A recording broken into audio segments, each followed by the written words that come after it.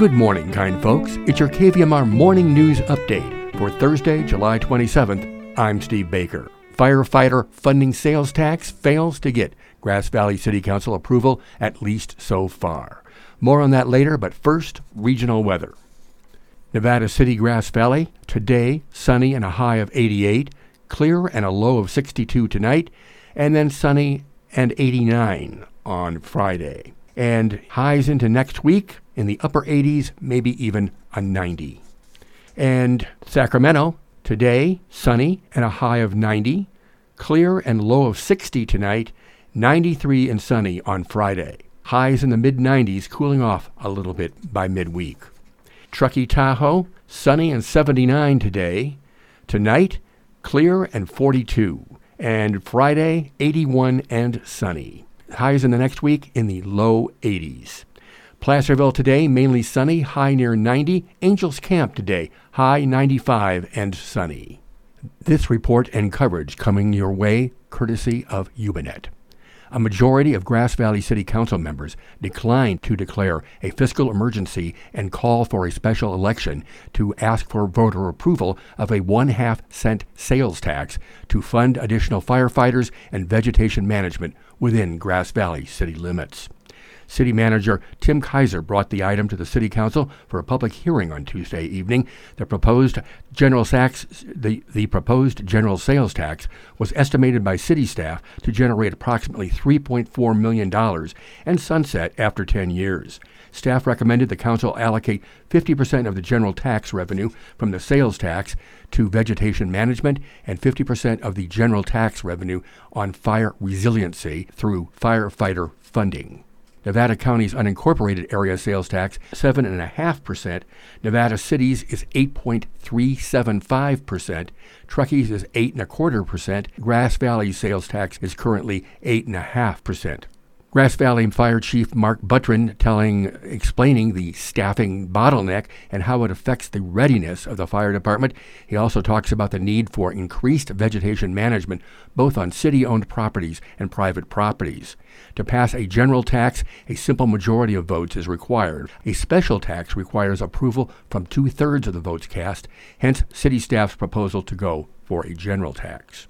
Public comment was mostly opposed to the proposed sales tax, with the Nevada County Contractors Association and the Greater Grass Valley Chamber of Commerce voicing their concerns. And Councilmember Bob Brandstrom picked up on a suggestion by a member of the public to split the proposed tax into two measures, one to fund the firefighters and one to fund the vegetation management. Councilmember Tom Ivey wanted to slow the process and continue to cooperate with other jurisdictions. And Vice Mayor Hillary Hodge was opposed to the splitting of the tax in two measures. She says she thinks that they need to continue the whole system's approach, not just what is politically popular. Make a plan for March.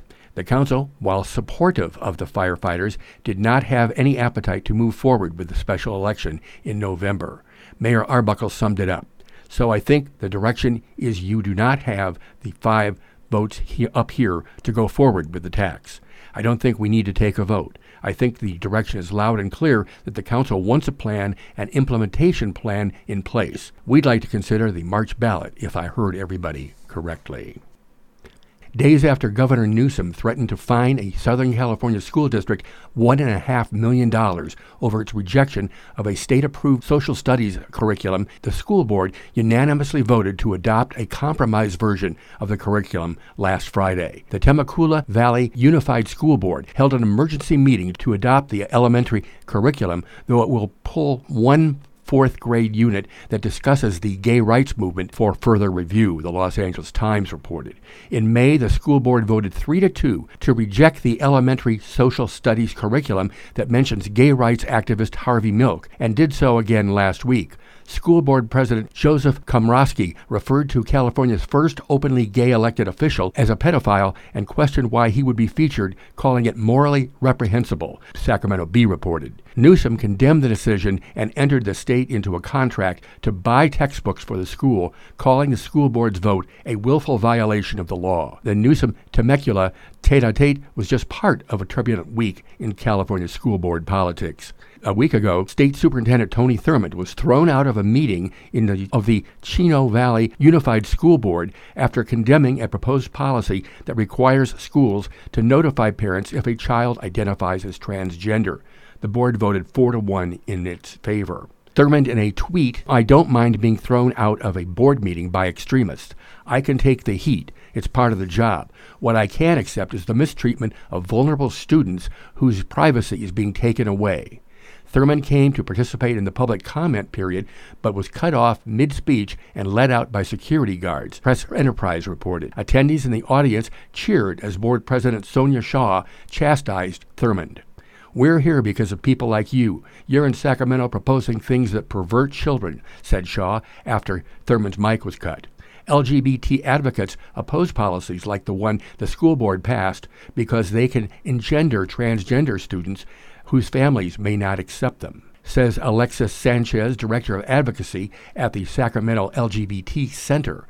While many parents are accepting of their LGBTQ plus children, for those with parents that have anti-LGBTQ views, being outed can lead to abuse, neglect, or being asked to leave their home.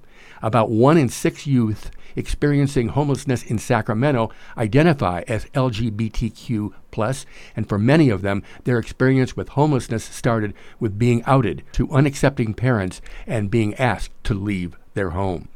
The ACLU says that children and adults have a, quote, constitutional right not to have intimate facts about their lives disclosed without their consent, and that includes gender. It's your Thursday morning show with your guest host, Chuck Cropley.